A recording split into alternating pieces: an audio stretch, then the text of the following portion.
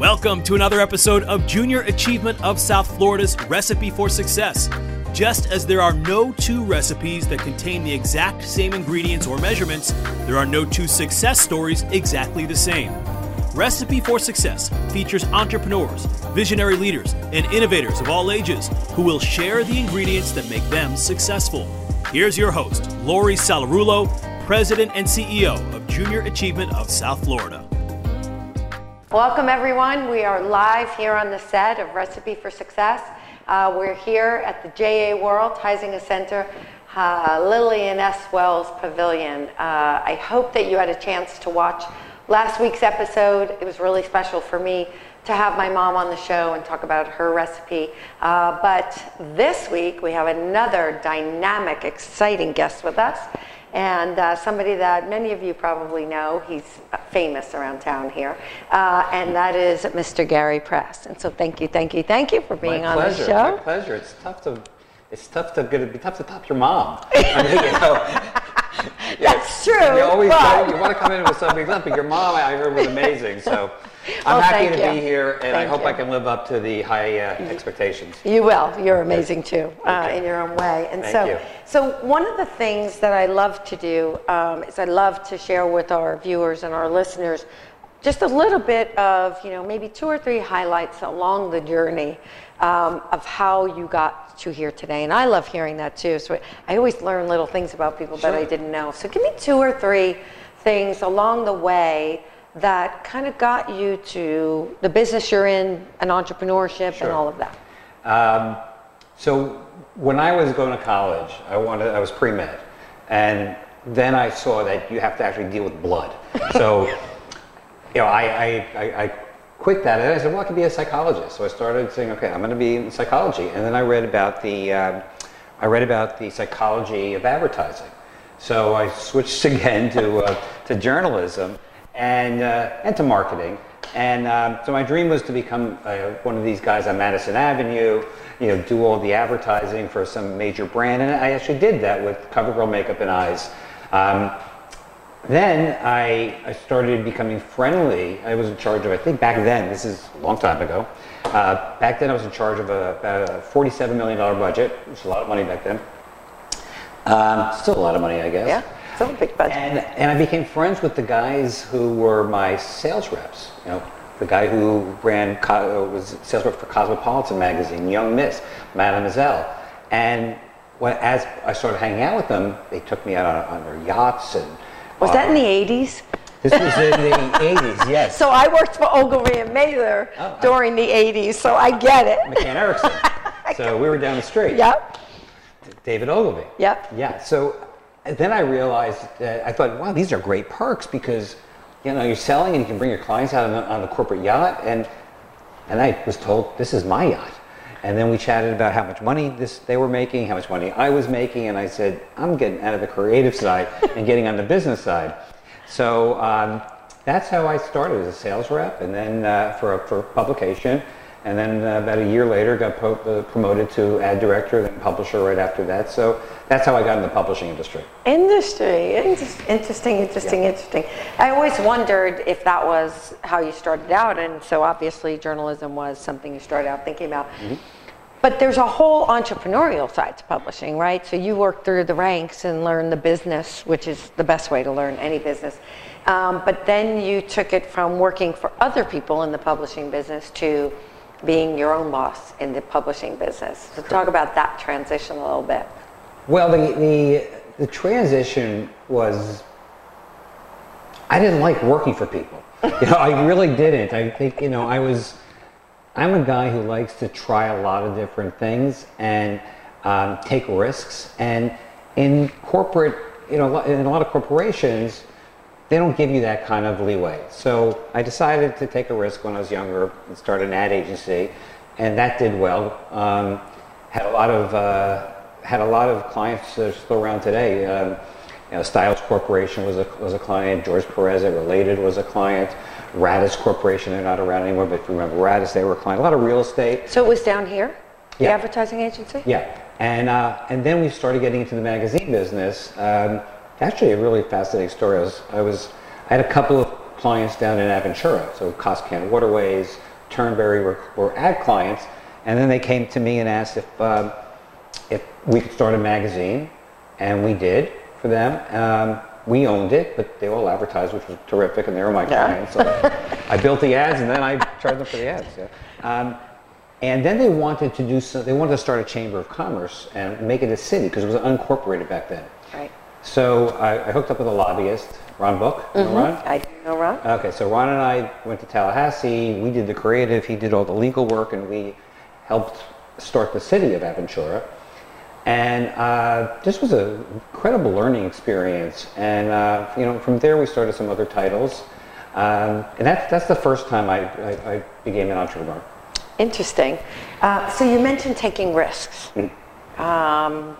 And so I think there are some people who are averse to taking risks, and then there are others who thrive on taking those risks. Has that been part of, would you say that that's one of the ingredients to your success? Oh, yeah. Yeah. And I encourage anybody I talk to take those risks, even people that work with me on my staff. You can see when someone has that, this entrepreneurial spirit. And while you may have someone who's very talented and you don't want them to leave, you gotta, the way I look at it, you really need, to take care of your people, and you gotta help them fulfill their dreams. It's all, business is really about people. You can have a good product and it can fail. You can have a mediocre product and you can be terrific. It depends on who you're working with. Right. So it's about the people, right? Yes. So you've taken on risks, and sometimes they probably worked out great, and other times they might not have worked out so great. Absolutely. Right. Yeah. So what is it about you? So once you've taken those risks, the ones that didn't go as you had planned, how did you deal with that, right? Because I think how people deal with those things when they don't go the way we want them to go is critical, right, in where we end up. And so talk a little bit about how you dealt with some of those that didn't go as well. Sure. Early in my career, I took a risk, and I brought in two partners, and one of them was not a great guy, and it was my concept. And this one gentleman really sabotaged. He stole the idea and went up. And I felt terrible. I felt hurt. I felt betrayed. And then I really thought about it, and it made me hunger to get back in the game. Prove that I still can do this. I spent probably a week, not happy about it and not the best emotions, but then I turned it around the next week and said, okay, how am I going to learn from this? And you move on. You move on. Yeah, it's really funny. I read an article about, I forget, it was a woman entrepreneur. Actually, you know who it was? It was an actress. Oh. She's an actress, entrepreneur. She's married to Nick Jonas. Priyanka, I think is her name, Indian, beautiful woman. Yeah. And she said, give me those gallons of ice cream, because when things don't go the way I thought, I'm going to hide under the covers and eat that ice cream for about a week. But then I'm going to get back in the game and figure out how do I learn and grow from that and move forward. And that sounds like you. I always looked at it as, okay, what's the worst thing that's going to happen? When you take a look at the very worst thing and you can deal with that, right. Then you move forward. I always felt that if this doesn't work out, I'm pretty employable. I think I could get a job somewhere. So you could probably sell ice to the Eskimos. Okay, you could definitely get a job in sales. So the other thing you mentioned that I think is critical today, and I think it's even more important because of the way that the work world is changing with the new generations that are joining it. You talked about taking care of your people. Does that look different today than it did 20 years ago? Oh, absolutely. It's night and day, and it's not happening just in Silicon Valley. It's all over the country. Certainly major cities, and certainly in South Florida. I'm walking into offices and I'm seeing, and we have a pool table in our office. So we have to make it a fun place to work. We talked a minute ago about people. You have to. Everybody's different, and quite frankly, most people I've found, it's not just money that motivates them. I mean, sometimes money's the second, third, fourth thing on their list. People want to enjoy coming to work. They want to have fun. And you have to create that atmosphere. You didn't have to 10 years ago, 20 years ago. People knew work is work. Right. Okay? Today, it's a totally different story. And if you don't get it, you're in trouble. Right. Yeah, you can complain all you want about the new generation, right? But you better embrace it. Otherwise, you're definitely in trouble. But how do you figure out, I think this is one of the challenges I hear other CEOs talk about, is how do you figure out, right? Because like you said, everybody's different. Mm-hmm. How do you figure out what your people want? Like, what do you do? How do you figure them out? Well, some of it's some of it's technology, and some of it's just getting to know them. From a technology perspective, we do a lot of surveys with them, which are anonymous. I felt for a while, and I'm very transparent. I felt for a while that our onboarding process really was bad, and I was working with my folks on creating a better onboarding process, and then the managers would did it for several months, and then they started slipping back, and you have to have discipline in that onboarding process. So we did a survey recently about our onboarding process, and I was surprised at how many people gave us favorable ratings. We don't do a good job at it. Other things, we talk about, we do surveys on their satisfaction at work. So, and then many times we get great feedback, but there are several areas that we don't do well on. So we focus on those things with the management team. And the other thing, nothing beats great conversations. And I try, we have about 50 employees. I try to talk to a significant conversation with at least 7 of them every week, 7 to 10. And talking about their families, how are they doing, what's going on in their lives. And if you take interest in people, then that's more than money. Yeah. For most of them. Yeah. Then you got a couple of salespeople who, and thank God, they just want money. They say, "Don't talk to me. Just give me my commissions and make it as high as you can, and that's all I care." And that's what makes them tick, right? You got to know what each individual makes them tick, as you said. Right. I think people, from an HR perspective, people feel these days you got to be so careful, and you got to treat it's like a cookie cutter. And it just doesn't work. And you don't have to do that. A good HR person will tell you you can treat people differently, okay, as long as you treat them all fairly. Yeah, no, that's so true. So you mentioned something like with these surveys and having those conversations. As a CEO, you have to be prepared to take that feedback, even when it's not favorable. Yeah. Right? And so you have to be open to that. Sometimes we have to say, well, I thought we were doing that really well, but we've got to be able to say, okay, obviously we're not, and we need to listen, right? I think one of my strengths, I have a lot of weaknesses. we can do 2 shows on my weaknesses, but I think one of my strengths is that I love criticism. I'm somewhat of a perfectionist. I want to know what's broken, and when we bring a new board on the hiring process, I said, look, my door is almost always open. I said, if you're unhappy about something, please don't whine to another staff person. Talk to your manager about it. And if you don't get satisfaction there, talk to me. Right.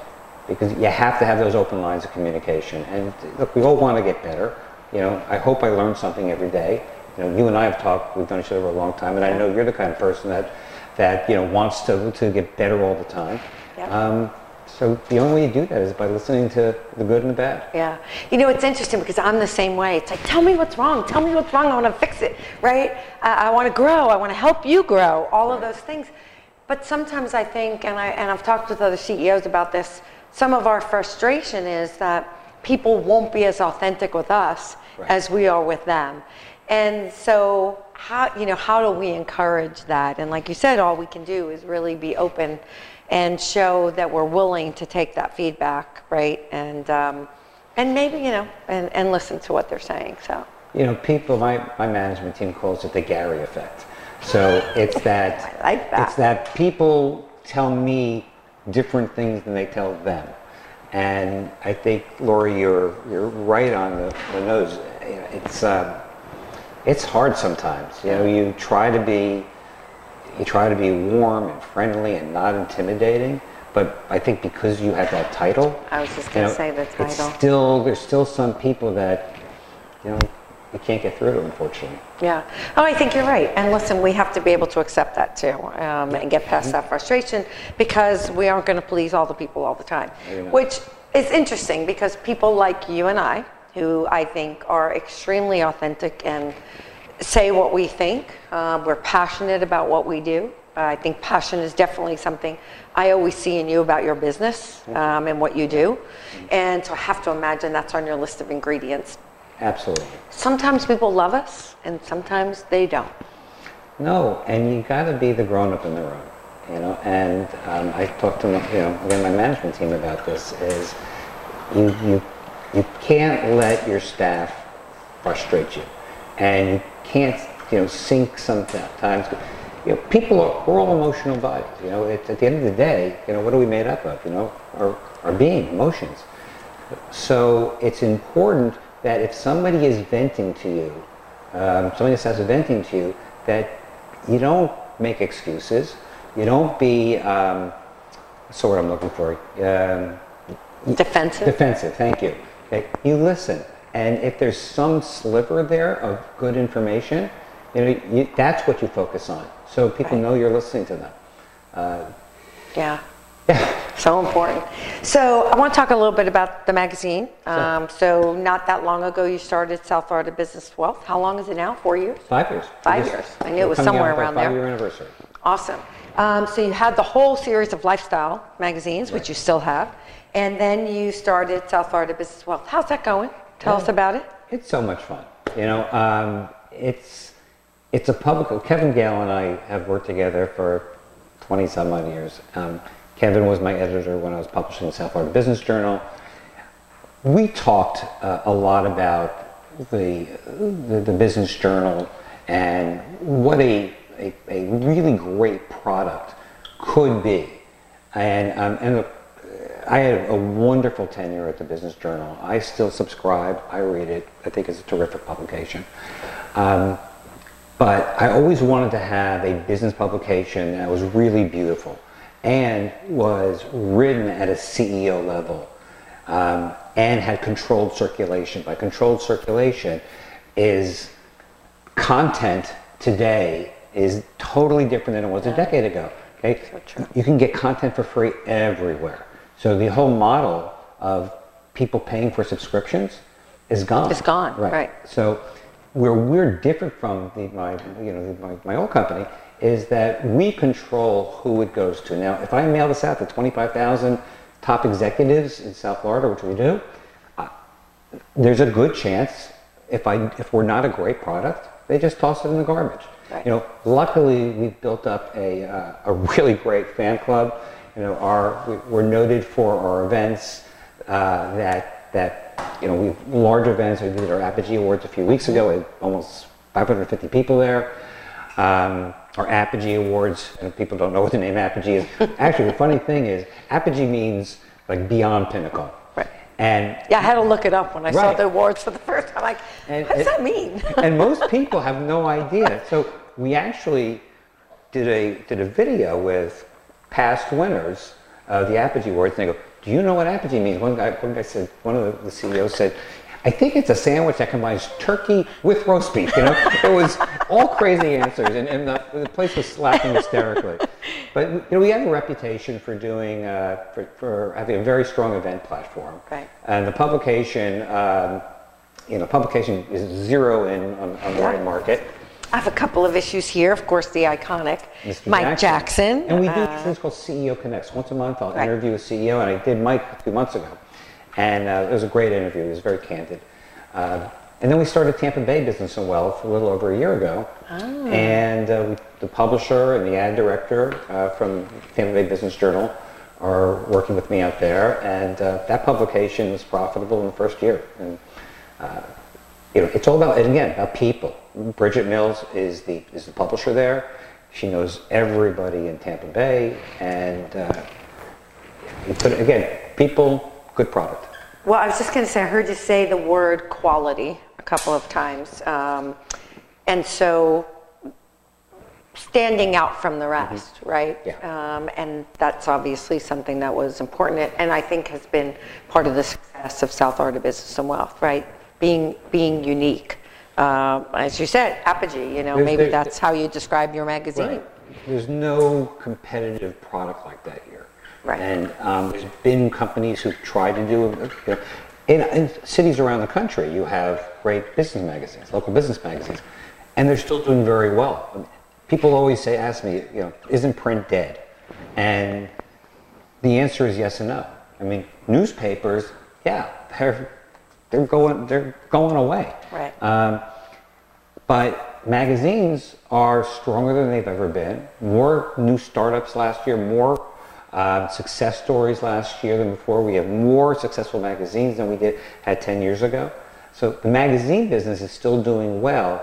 And most studies show, when they look at, Ad Age does a lot of this kind of work, when they look at what is the most effective means of advertising, it's a combination of magazines and digital. And thank God we have a full digital agency too. Well, I was going to say that. So how have you had to transform your business, right, to today's way of communicating, right, with your readers? And so that was to create a larger digital component. Well, the digital component, the websites, all social media for the magazines is one thing, but the writing was on the wall that, we're blessed because we have an audience. Okay, people try to get attention. People try to get that audience's attention, and we're the way to do it. But on the other hand, I may have a company that this comes up. I got a company, a company that does all the maintenance for homeowner associations, right? Okay, they're looking to go after just HOA directors. Okay, we're a very ineffective buy for that. Right. However, on the digital side, I can target every HOA, not just the person who runs the HOA, but his board through digital marketing. Right. So we're getting larger market share, and I would say 40-50% of our business now you'll see in ads or sponsorships from through our publications, and the other half is just through digital campaigns that we do for people. So reinventing yourself, your Absolutely. business, so Growing, important. Reinventing. Right. Yeah. So I want to mention for those that don't know, so we have an amazing partnership with Lifestyles and South Florida Business and Wealth. If you have been here recently to BizTown, you know that there's a storefront where students are learning all about your business, right? It's the best investment we've made. It's so much fun. It's thank so much you. Fun. Well, we love having you here. And the kids love it. They produce a magazine every single day. Right. And so we're teaching them, right, that the business is not dead. And so we need to make sure that there's a pipeline that feeds into that business as well. I want to talk a little bit about, because I know that this is not your only entrepreneurial project. And so other businesses, I think you have some other things that you do as well. Yeah, when I decided to leave the Business Journal about 11 years ago, I always was jealous is a bad word, but felt glowingly about my friends in the insurance world, because once you sell somebody insurance, I mean, you kind of got them for the rest of their life, unless they do something really bad. You just develop a relationship. So I really wanted to do something with residual income. So we started a company, a technology company, and we have now over 2,000 affiliates, and we sell all kinds of things. The affiliates are marketing companies that have call centers, and we have a very strong identity theft plan with a triple bureau report and score. So we're like a LifeLock, except LifeLock gives you a 1 bureau report and score annually. Ours is a 3 bureau report and score. Say that 10 times fast. Yeah, it's like quid pro quo. You know, we're hearing a lot. Let's not go there, okay? Okay. So overall, we have over 200,000 people that are paying us approximately $25 a month, and we pay our affiliates back 20 to 25% commission on that. We have several other companies that we do with one of the larger writers of something called involuntary unemployment insurance. Mm-hmm. So this would go if you're buying a car, and they said, by the way, when you buy your car here, okay, if you lose your job, we'll make your car payment for 3 months. So almost like an Aflac in a sense, but, it is. But similar. It is, exactly. What are the names of these businesses? I want to make sure we get that out there. Well, Can you say the name of them? Sure. The parent company is, or the main company is Alternative Revenue Solutions. So we wanted to, when we came up with the concept, we wanted to allow businesses to be able to sell some of the benefits that a company would provide to their employees. But this is for a company, for their customers, and be able to create more market share. So we have an automotive program like AAA, but again at a very reduced rate. You know, we do telemedicine. We have about 50 products. Wow. But most of them are in that in the identity theft area, in the voluntary unemployment area, and in the legal area where we provide sort of a prepaid legal program for companies. Right. So is it the money that drives you to do all this, or is it something else? Right? It's really interesting because for me it's not about the money sometimes, it's the thrill, so I'm always curious, right? What is it that drives you? What's your why, right?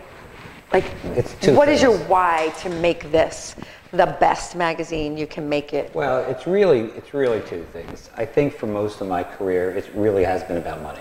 I don't, I'd like to say something else, something more noble. I love your honesty. Okay, but most of my career is about the money.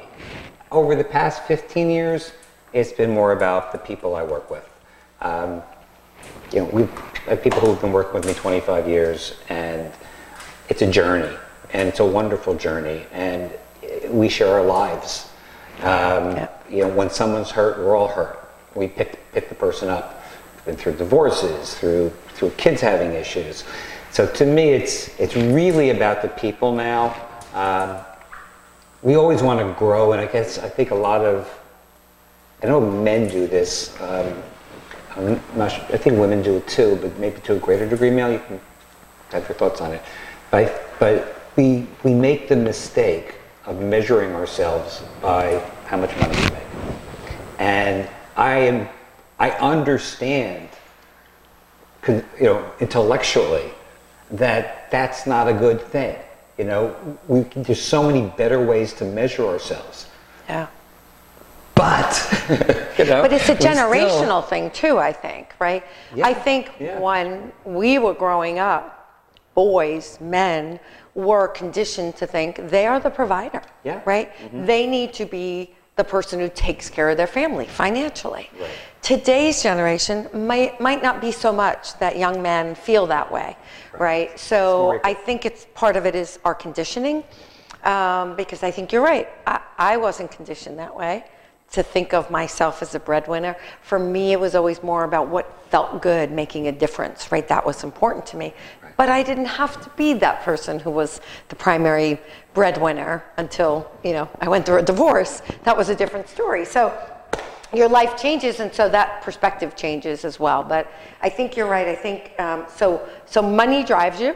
Mm-hmm. Nothing wrong with that, absolutely. The people and those relationships and the family, your work family, right, who becomes so important to you. Yeah. And I love that because I think it's our why that drives us to do all the good things we do. And even on the people side, I can name a bunch of people, but one person, a gentleman named Clayton Idle. You met Clayton, Yeah, right? Clayton. So, Clayton came in. He was working for, before he started working with us, came in about 4 years ago. He was selling sponsorship for sporting events. Okay, great guy. And as he's grown and understands the industry, we do these as CEO Connects. He's doing half of them now. Yeah, I saw that. So I like growing people. It's like I'm so proud of watching people grow. We just acquired another advertising company. So one of Dan Fudge, who was running lifestyle magazines, now has moved over and running ARS, Alternative Revenue Solutions. Right. And watching him grow into that role is true. Plus, he's making my life easier. so it all works hand in hand. Right, exactly. Well, I ran out of ink on my thing, so I wrote a couple of things here, so I want to read back your ingredients. Sure. And we talked about so much, I try to capture at least the most important things, and you could see I was kind of running out of ink there, so I took over here. So definitely taking risks has been a big part of your journey, and not being afraid to do that. Taking care of your people. You must have mentioned people 5 times, at least, during this 30 minutes. Right. And so obviously that is something that's really, really important to you, which is so interesting because I wouldn't have thought that. Not that I don't think people are important to you, I don't mean it that way, but you're so focused on the business side that I think sometimes the people side of us, when we're so focused on business, doesn't always come through as much. Yeah, gotta remind yourself. Yeah, absolutely. Learn and grow and move forward, right? If things don't go as planned, what can I learn from this? How can I grow? And I gotta move forward, right? Get to know your people. Again, going back to people. Getting honest feedback. You love criticism, you said, and I think that is so critical because I think there are a lot of leaders out there who don't want to hear anything negative, and we can't grow and we can't change things if we don't. Find that Gary effect, right? I love that about you. Be the grown-up in the room. I haven't heard that one yet. That's a new one for us. Good. That's a really good one because you're right. Sometimes you take things personally. And because our intentions are good, but sometimes we kind of like, well, what do you mean, kind of thing. And so, staying that grown up in the room. Relationships, again, back to people. Quality, right? Be the best. Create the best product that you can create for your constituents or your clients, customers. Reinvention. Businesses change, we change, the world is changing. We've got to constantly reinvent ourselves and our businesses. Otherwise, I'm sure there'll be some downside to that. Right, exactly. Yeah, exactly. I started to write, being authentic about your why. When most times you ask people, what's your why? Oh, it's because I care. It's because my family, we're not always honest enough to say what you just said, which is money drives me. It does. And that's okay, right? And by the way, when I interview a salesperson, if they don't say money drives them, you don't hire them. Exactly. No. Right. Well, in a sales position, that's what you want. Right. Right. If I'm hiring a psychologist, I want somebody who cares about people and not about money. Yep. And again, the last one you said, again, going back to people, you enjoy growing people and developing people, and that's the sign of a true leader. And so, amazing recipe for success. Oh, thank you. I knew it would be, and so I was excited to have you here. Yeah, it's been fun. Thank you. Thank you for coming to our house and being a part of this. You do such great work, and this is such a pleasure, so I enjoyed it. Thank you. I really appreciate it.